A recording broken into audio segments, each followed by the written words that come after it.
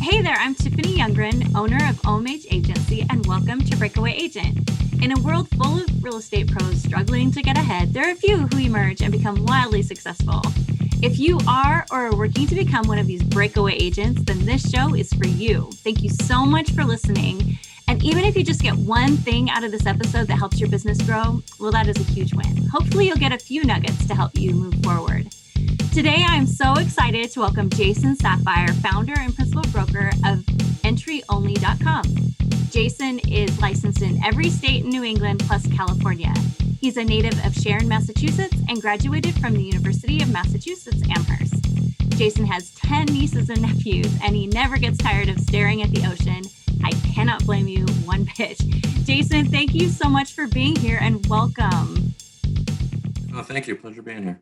Yeah, I really appreciate you taking the time, and I'm really excited to hear what you have to say. I feel like you have some insight that we just don't get to hear much about, and from a perspective that we don't get to hear from very much. So I'm just so excited to have you today. So why don't we start out? How about if you just tell me a little bit about yourself and what you do? Sure. So I'm 43 years old. I reside in San Diego most of the time, but as you mentioned, I'm a licensed broker in every state in New England and California, so go back and forth. But the majority of my business, almost all of the business, is in New England. I've been out here almost 11 years. So most of my business is online. So once I figured out how I could basically do it from anywhere, that's when I came to San Diego.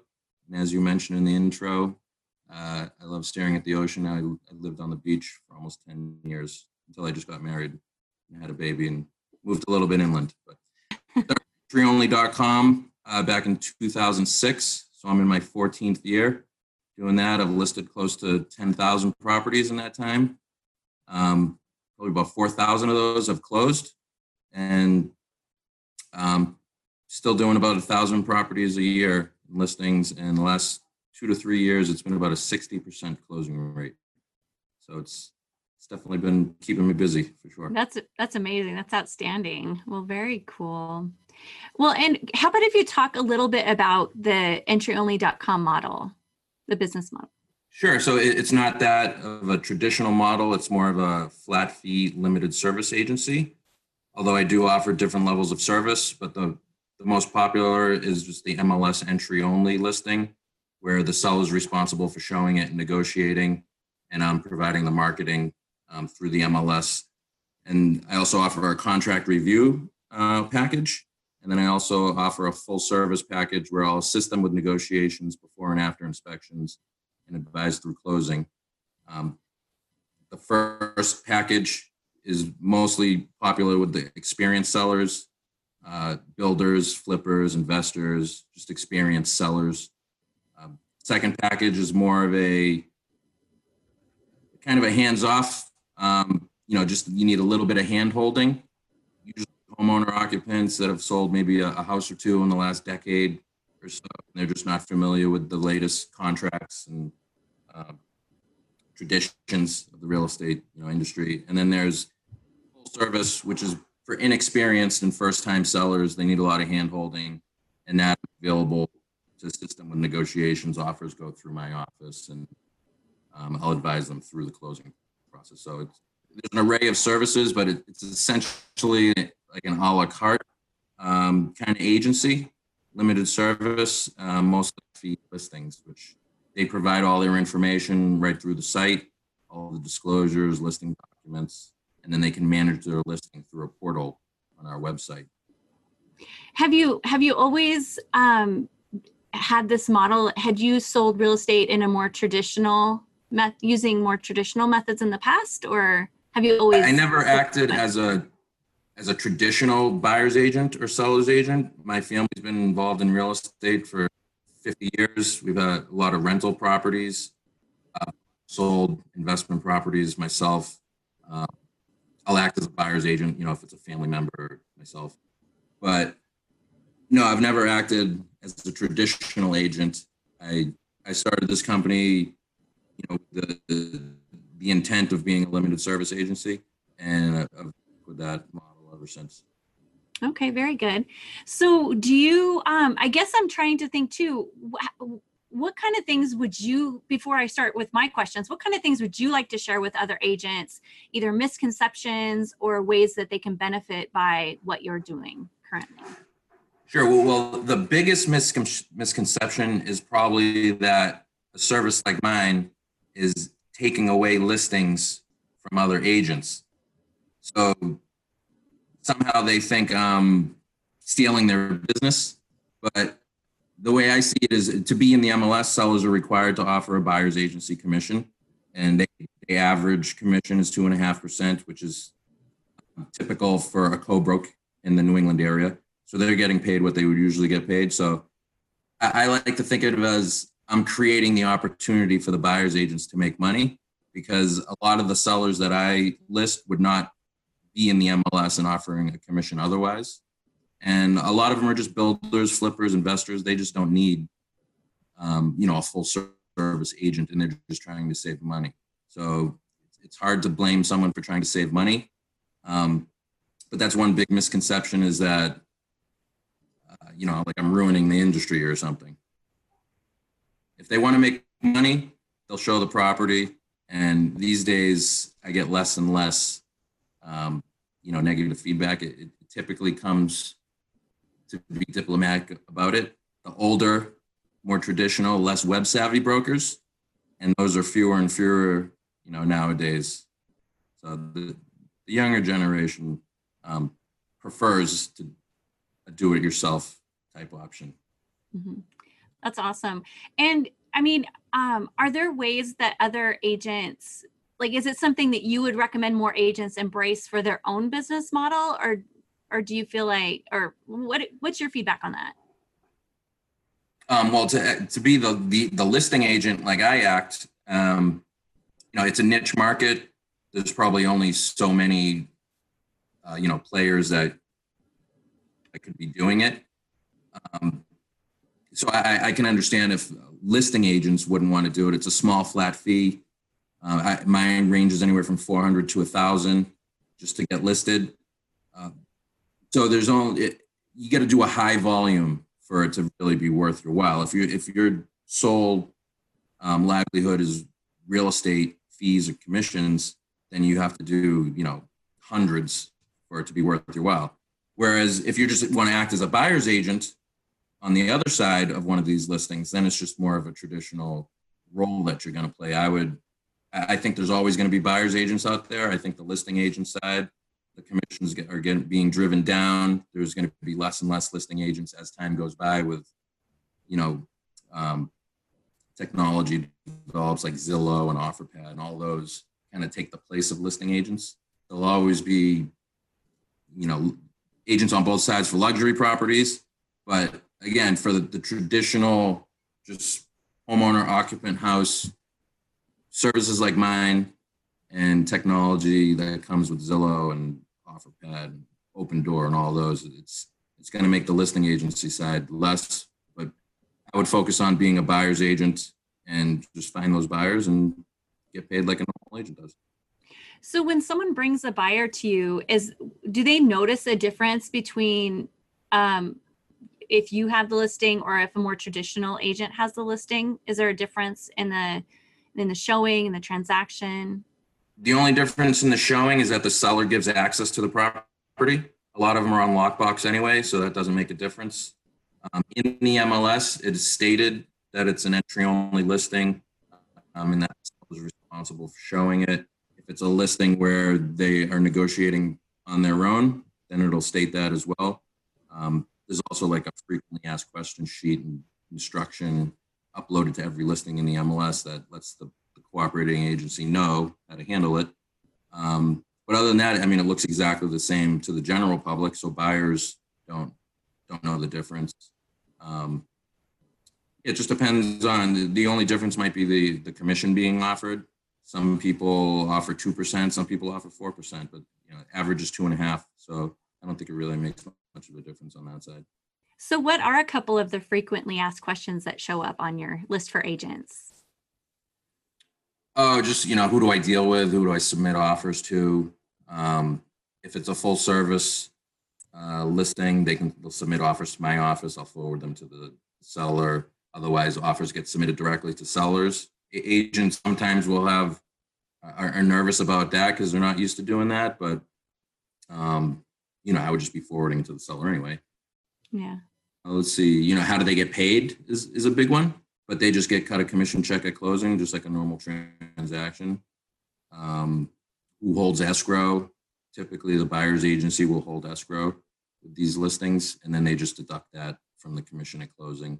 Or a seller's attorney would hold escrow, or anyone who's mutually agreeable. It's really just a one-page sheet. I try to keep everything to one page for most things, just to keep it succinct. Yeah. Well, that's really interesting. And I think it's really helpful to know more about kind of the ins and outs of this too. And, as we're talking to agents out, who are listening right now, I think it's good to kind of have a broader knowledge of what that means. I remember when we were in real estate, what's really happening and what the buzz is doesn't always match up. So I think this has really been great to kind of hear what is the reality when it comes to a transaction with, the limited service type situation. So I think that's really helpful. Yeah. Also in the New England states, we are attorney states for the closings. So once there's been an accepted offer, that's usually when the agreements go to the attorneys, and then the seller's attorney and the buyer's attorney coordinate drafting the purchase contract. So that kind of works out to my favor in the New England states, whereas other states, goes right to the purchase contract and the title company. So it's the closings are handled a little bit differently in New England, but it probably makes it easier actually for agents. Sure. That makes sense. So what does do you have a team that works with you, or what does your team structure look like? Yeah, I do have a team. I'm the principal broker, so I review every listing that comes in. I have an admin assistant that does all the data entry updates. I like to do status updates myself, like when they actually close out the listing, sold or under agreement, just to make sure everything is, in compliance. I have a partner, kind of an advisor, been on some different advisory boards just to steer my company in the right direction when I might have, questions about the future. I have a financial advisor. He's a mortgage broker that I consult with for mortgages. I have a team mascot, which is my dog Divvy, occasionally. But so it's like five people, and mostly advisory roles and admin, and then I've got it pretty streamlined and efficient. Where a listing comes in, I have all the documents, disclosures, photos, descriptions. I can review it all, make sure there's no red flags, it's all in compliance, everything looks good. I forward it to my assistant, she lists it, and then hopefully it goes under contract within a day or so. Yeah. So when you first started out, I'm trying to get a sense of your growth pattern. Like, did you just go in and bust it out and this is what I'm doing, and then people just started running to you, or what were some of your struggles as you built your company? Well, let's see. Back in 2006, I started advertising on Google pay-per-click $100 per day when I launched. And at that time I was charging like $250 per listing, and I got 2 listings the first day. Oh, wow. And literally almost every single day since then, I've gotten listings. So luckily, for me, I've, never been in the red, which is very rare, obviously. I've changed, the way I market. I started off in Massachusetts. It's my home state. And then within a few months, I joined the other couple MLSs in Massachusetts. And then once I could really see that this was a viable business, then I expanded to New Hampshire, Rhode Island, and then eventually Maine, Vermont, Connecticut. I like to keep it in New England. Also, just being licensed in more states than that is very time consuming with licensing education, obviously. But it took me a few years to grow throughout New England. And Yeah, I started maybe the first year I did, I want to say maybe like a few hundred listings. And I'm doing over the last 3, 4, 5 years, I've been doing over 1,000 listings a year. So on average, double digit growth percentage every year, which is always the goal. Yeah, that's incredible. That's really cool. So, you know, I feel like how we do one thing is how we do everything. So I'm imagining listening and being a more traditional agent and how to correlate how you built your business versus maybe how agents right now out, hustling and like not really able just to throw a Google ad up and get, clicks because the value proposition is so different. But I do think how we do one thing is how we do everything. And one thing that I asked you about before this interview were some things that I call your superpowers, but things that really set you apart and helped you get to where you're at. And one of them you said was being really responsive, which is cool because you're talking about doing it at scale and how being responsive is something that comes on, I think, every time I talk to a real estate agent. So it just shows it's very similar. But can you elaborate on that for me? Sure. Well, I would probably say being as responsive as I've been over the last like 14 years is probably one of the major reasons why I'm actually in business. Um, I try not to be available 24 hours a day, although, since my laptop is pretty much on my lap almost every waking moment, it's hard not to return emails. I try to shut the phone off at 5 p.m. Although being on the West Coast a lot of the time works in my favor because if it's 3, 4, 5 o'clock here, I'm still working, but it's 6, 7, 8 o'clock at night on the East Coast. So they're calling and I'm answering the phone, and they're sometimes surprised that they get a live person, an actual broker. But yeah, I mean, I set business hours, but in the end, I just respond, pretty much 24 hours a day whenever I'm in front of the computer, and I'll answer the phone. Another thing I've done to make sure someone always talks to a live person is I have a live receptionist service 24/7. No matter anytime someone calls, they're going to speak to a live person, even though they may not have all the answers they're looking for. They'll take the message forward to me, and I get back to them, at my earliest possible convenience. But I've noticed just having that 24/7 live receptionist is huge. It's probably one of the best investments I've made throughout the entire company's history. Oh, wow. Wow. Yeah, that is a good way to leverage your time too. So that's very good advice. I highly recommend it to anybody. And then also, you mentioned being scalable and efficient as possible to also be factors in your success. Are there habits that you've developed that you feel like you could pass on to other agents that would help no matter what they're doing or their approach that has Sure. helped you be scalable and efficient? Well, with my business model, one way I was scaled efficiency was I actually developed a whole back-end platform for sellers to log in, upload all their information. It's a streamlined process. Obviously, that's not going to work for the traditional agent because they only get, maybe a few listings a month. Um, but one thing I do is I get asked questions over and over and over again. So one little trick I have is in my email signatures, I've just created maybe 20, 30 different signatures where it has, that canned response for the same question I get over and over. Even if it's just a got it, it just saves me that typing. I would say with all those responses, I probably use, a majority of my emails that go out every day, I can use one of those responses, and it just saves minutes, per email. So over the course of a week, I think of everything in how many hours have I saved. So over the course of the week, I'm sure I've saved, even if it's 2, 3 hours the entire week, times that by 50 weeks, Right.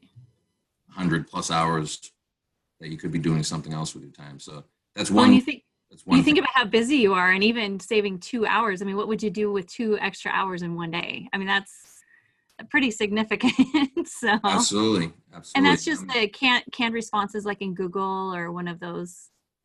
Um, You just kind of, how do I update my listing? It's yeah, just log into entry only, click on manage my listing, update status. There's a whole, I have a whole yeah. how to signature page where there's about 20 different how to's, how to update the sold, how do I add an open house, how do I cancel my listing. Um, it's one signature with 20 different things, and then I'll just delete what's, not appropriate for them. Then I just, even if it's just a got it, thanks. Um, if it's a new client intro or an account follow, someone creates an account, they don't list their property, I have a follow-up email that I'll send them, maybe a couple hours or a few hours after they sign up. I see there's no activity, I'll send them that, but it's all canned responses. Oh, I'll tweak them as I need to. I always like to put their name in there and, personalize it a little bit, but it saves me a ton of time, and I recommend that little trick to anybody. oh, very good. Another thing that I asked you ahead of time was about a passion topic, something that you're just really, you get excited about talking about, especially with other real estate agents. And you said, don't be complacent, keep an eye on the competition, and invest in technology. Could you speak more to that? Oh, well, complacency is one thing I say. Just don't ever be complacent, because no matter how well you think you're doing, you could always be doing better, I'm sure. I moved out to San Diego. I was living by the beach. I'm, staring at the ocean while I'm, doing my listings and everything. And I'm like, wow, this is great. I can just, live like this forever. But same thing. Once you start to get complacent, you start to let things go, and you let them slide, and it's just easy to let things like slip away. So I'm always looking for the next, that can either make my business more efficient or myself more efficient, or what else. There's just so many different technologies these days that you can add on. It's sort of like, as far as like technology goes, everything I do at, how do I integrate it with my website, my platform, widgets and APIs, and there's just so many different things that you could spend an entire day just looking up new products and services that you could add on. Most of them are fluff, but if you're not looking for that next thing that can help either you be more efficient or your sellers be more efficient, then you're eventually just gonna, if you don't keep up on your site, you'll eventually be out of date, and then you're gonna have to create a whole nother thing, to become up to date. So it's just an ongoing, never-ending process. I compare a website to building a house. It's basically just a never-ending thing, and it's, I'm not going to say a money pit, but it's a never-ending expense. Yeah. I always say that too. Websites are never done. Like we have launches, but we don't have like, here it is, you're done. It's always like, okay, so now we're going to watch what happens and adjust. And, as you're saying, where you're talking about adding services and staying hungry and keeping on top of things, your website should reflect that. Like I always say too, like, if I talk to you and then I look at your website, that should make sense. I shouldn't talk to you and then go to your website and go, who is this person? This is not who I just talked to. So I think that's really wise. And a lot of the technology is on the back end for clients. So you're never even going to see it. The front end of the website, the public side, it might only be like 3 or 4 or 5 pages, but the back end is a whole complicated system, and they can manage their listing. And then, if I want to add on like a transaction management system, which would be great, where do I put that? How do they access it? How do I integrate it? Who do I integrate it with at first? Because I'm in 6 different states. Do I try to roll it out to one state? It's a never ending process. And I love it because there's always something to do. It's just, there's never anything not. It's never boring. That's for sure. Well, and I like too that even with your amazing success growth, you're still wanting to grow your business even now. So what are a couple things, 1 or 2 things that you struggle with today when it comes to growing your sales? Oh, well, just finding the sellers is one thing. I mean, it always seems like I'm trying to scratch and claw my way to as many listings as I can. Obviously, it's difficult. I don't have time to sit on the phone and call every single ISBO I see or anything. So I try to do things in kind of scale because it's a high volume business. Just spending money, where to advertise, how much to spend, what makes sense. I spent over $10,000 sending out postcards last year, and I barely got a response. Hmm. I'm not going to say it was a failure because I learned kind of not what to do with it, but there's always a struggle just finding the listings.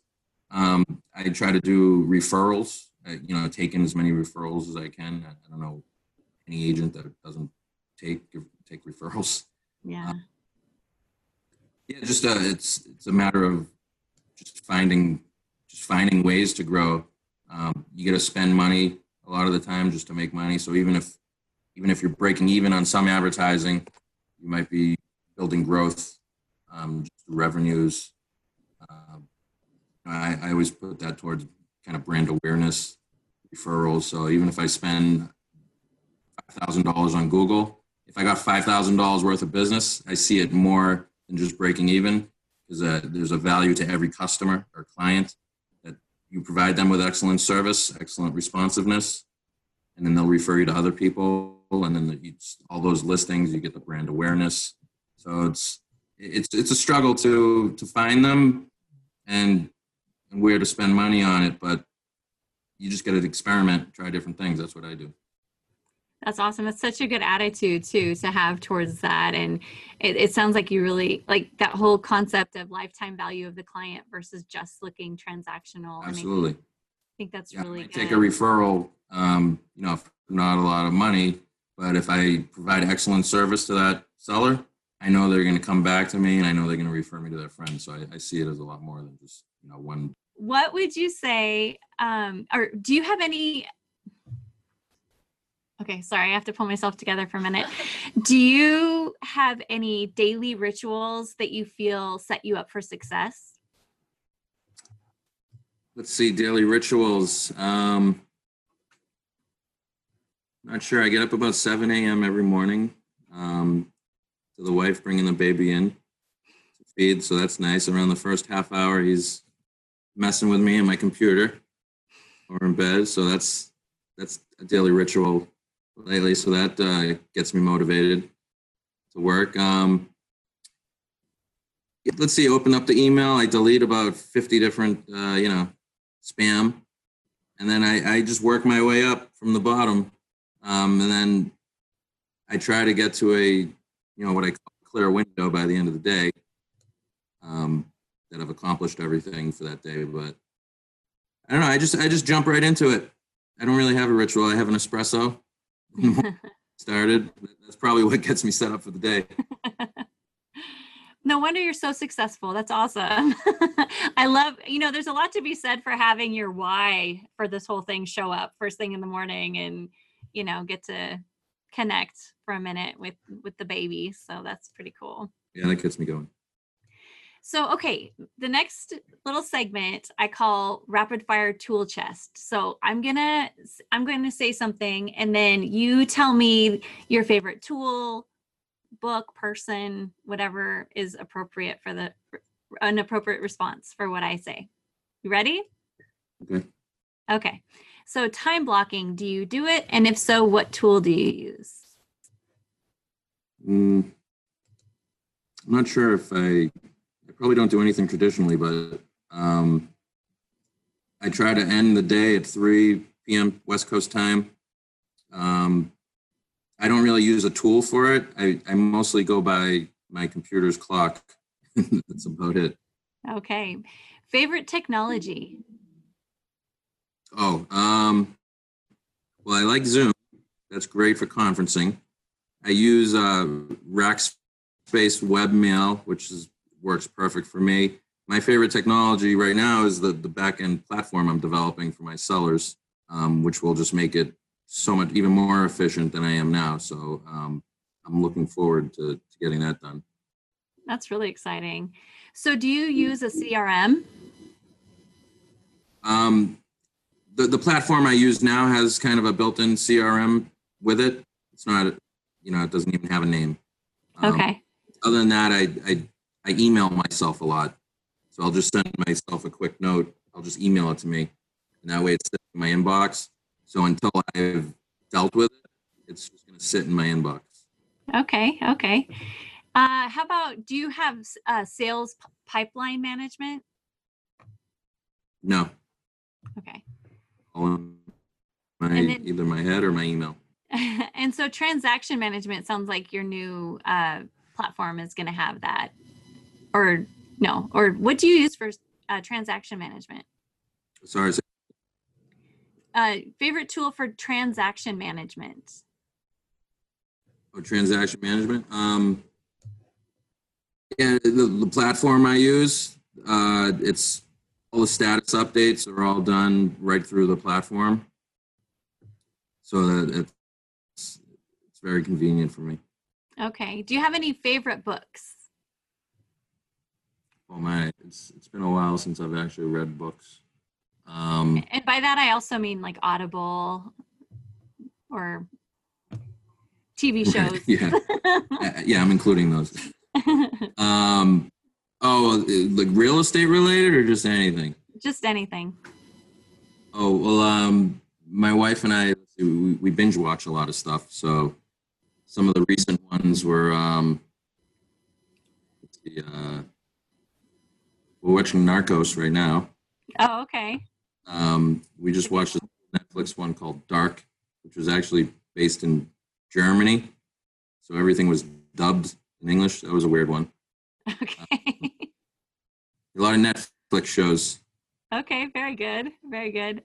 And then who has been a mentor to you just overall? Well, my father, for one.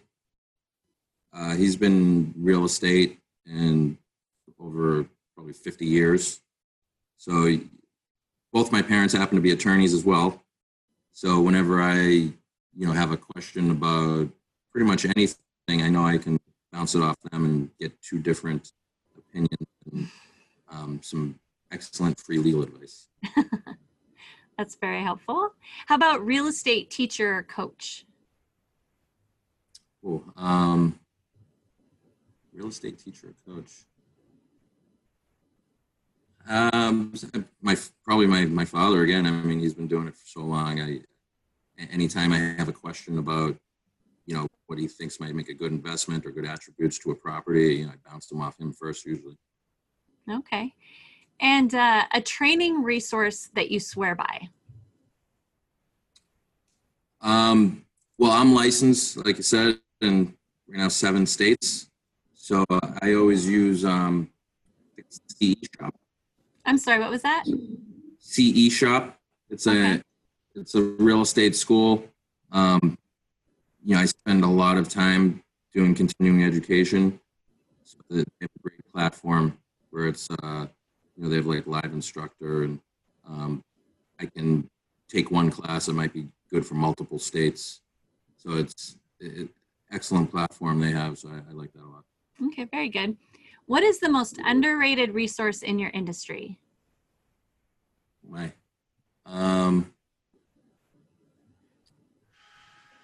don't know. That's a good question. I'm trying to think of the resources I use on a daily basis. I